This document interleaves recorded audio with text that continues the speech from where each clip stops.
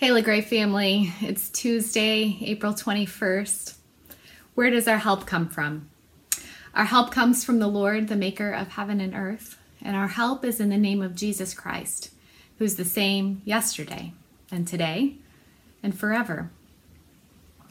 This morning I'm coming with a little bit of a different format for a devotional, thanks to a couple of LaGrave members who forwarded a resource on to Reverend Bovin and me last week. The resource had to do with a historic Christian practice called Lectio Divina, and that means divine reading, and it's a way for Christians over the centuries to dwell with Jesus and his word. And so we're going to try that through these video devotionals for this one for today.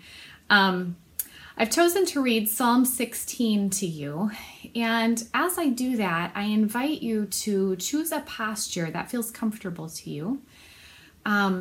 Sometimes people like to hold open their hands as they listen to scripture read to them in a devotional way. Sometimes they like to close their eyes as a way to filter out distractions that they might be encountering. Any posture you choose is just a way of moving your body in a way that expresses your willingness to hear from God and to receive from him and to respond with obedience to the word that he plants in your life today. So this is a highly individualized way of reading scripture. It's not scripture study. It's not trying to understand how the whole of scripture fits together or what the intended meaning of a particular passage is.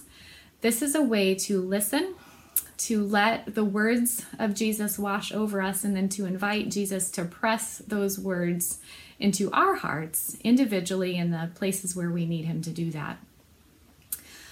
So before we try this together, I'm going to pray for us that God will guard our hearts and our minds and lead us forward with his Spirit and with his guidance. So let's pray.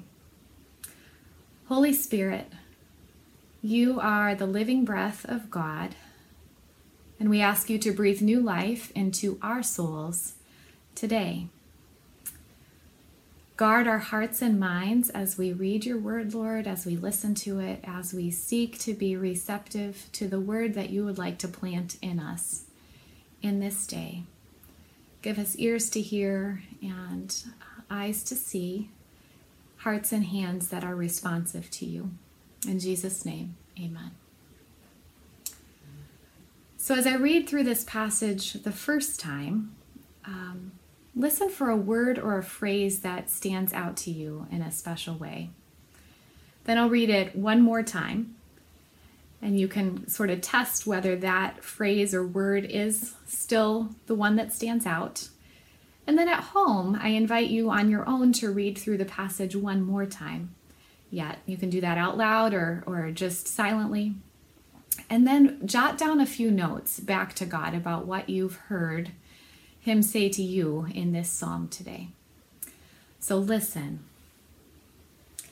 If I can get my computer to do what I need it to do. Keep me safe, my God, for in you I take refuge. I say to the Lord, you are my Lord. Apart from you, I have no good thing. I say of the holy people who are in the land, they are the noble ones in whom is all my delight. Those who run after other gods will suffer more and more. I will not pour out their libations of blood to such gods, or take up their names on my lips. Lord, you alone are my portion and my cup. You make my lot secure. The boundary lines have fallen for me in pleasant places. Surely I have a delightful inheritance. I will praise the Lord who counsels me. Even at night my heart instructs me. I keep my eyes always on the Lord. With him at my right hand I will not be shaken. Therefore my heart is glad and my tongue rejoices. My body also will rest secure, because you will not abandon me to the realm of the dead, nor will you let your faithful one see decay. You make known to me the path of life. You will fill me with joy in your presence, with eternal pleasures at your right hand.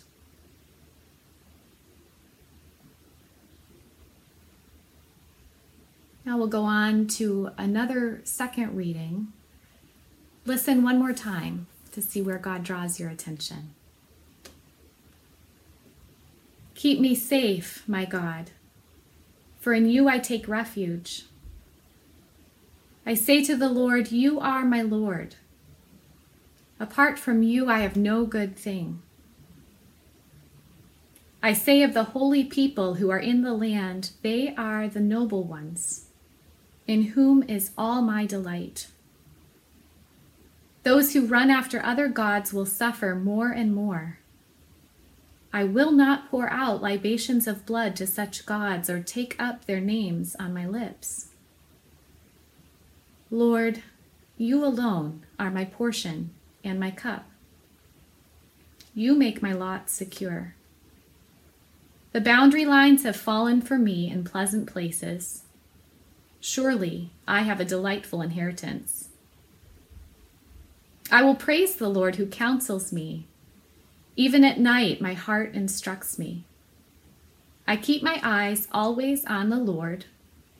With him at my right hand, I will not be shaken. Therefore, my heart is glad, and my tongue rejoices. My body also will rest secure, because you will not abandon me to the realm of the dead, nor will you let your faithful one see decay. You make known to me the path of life.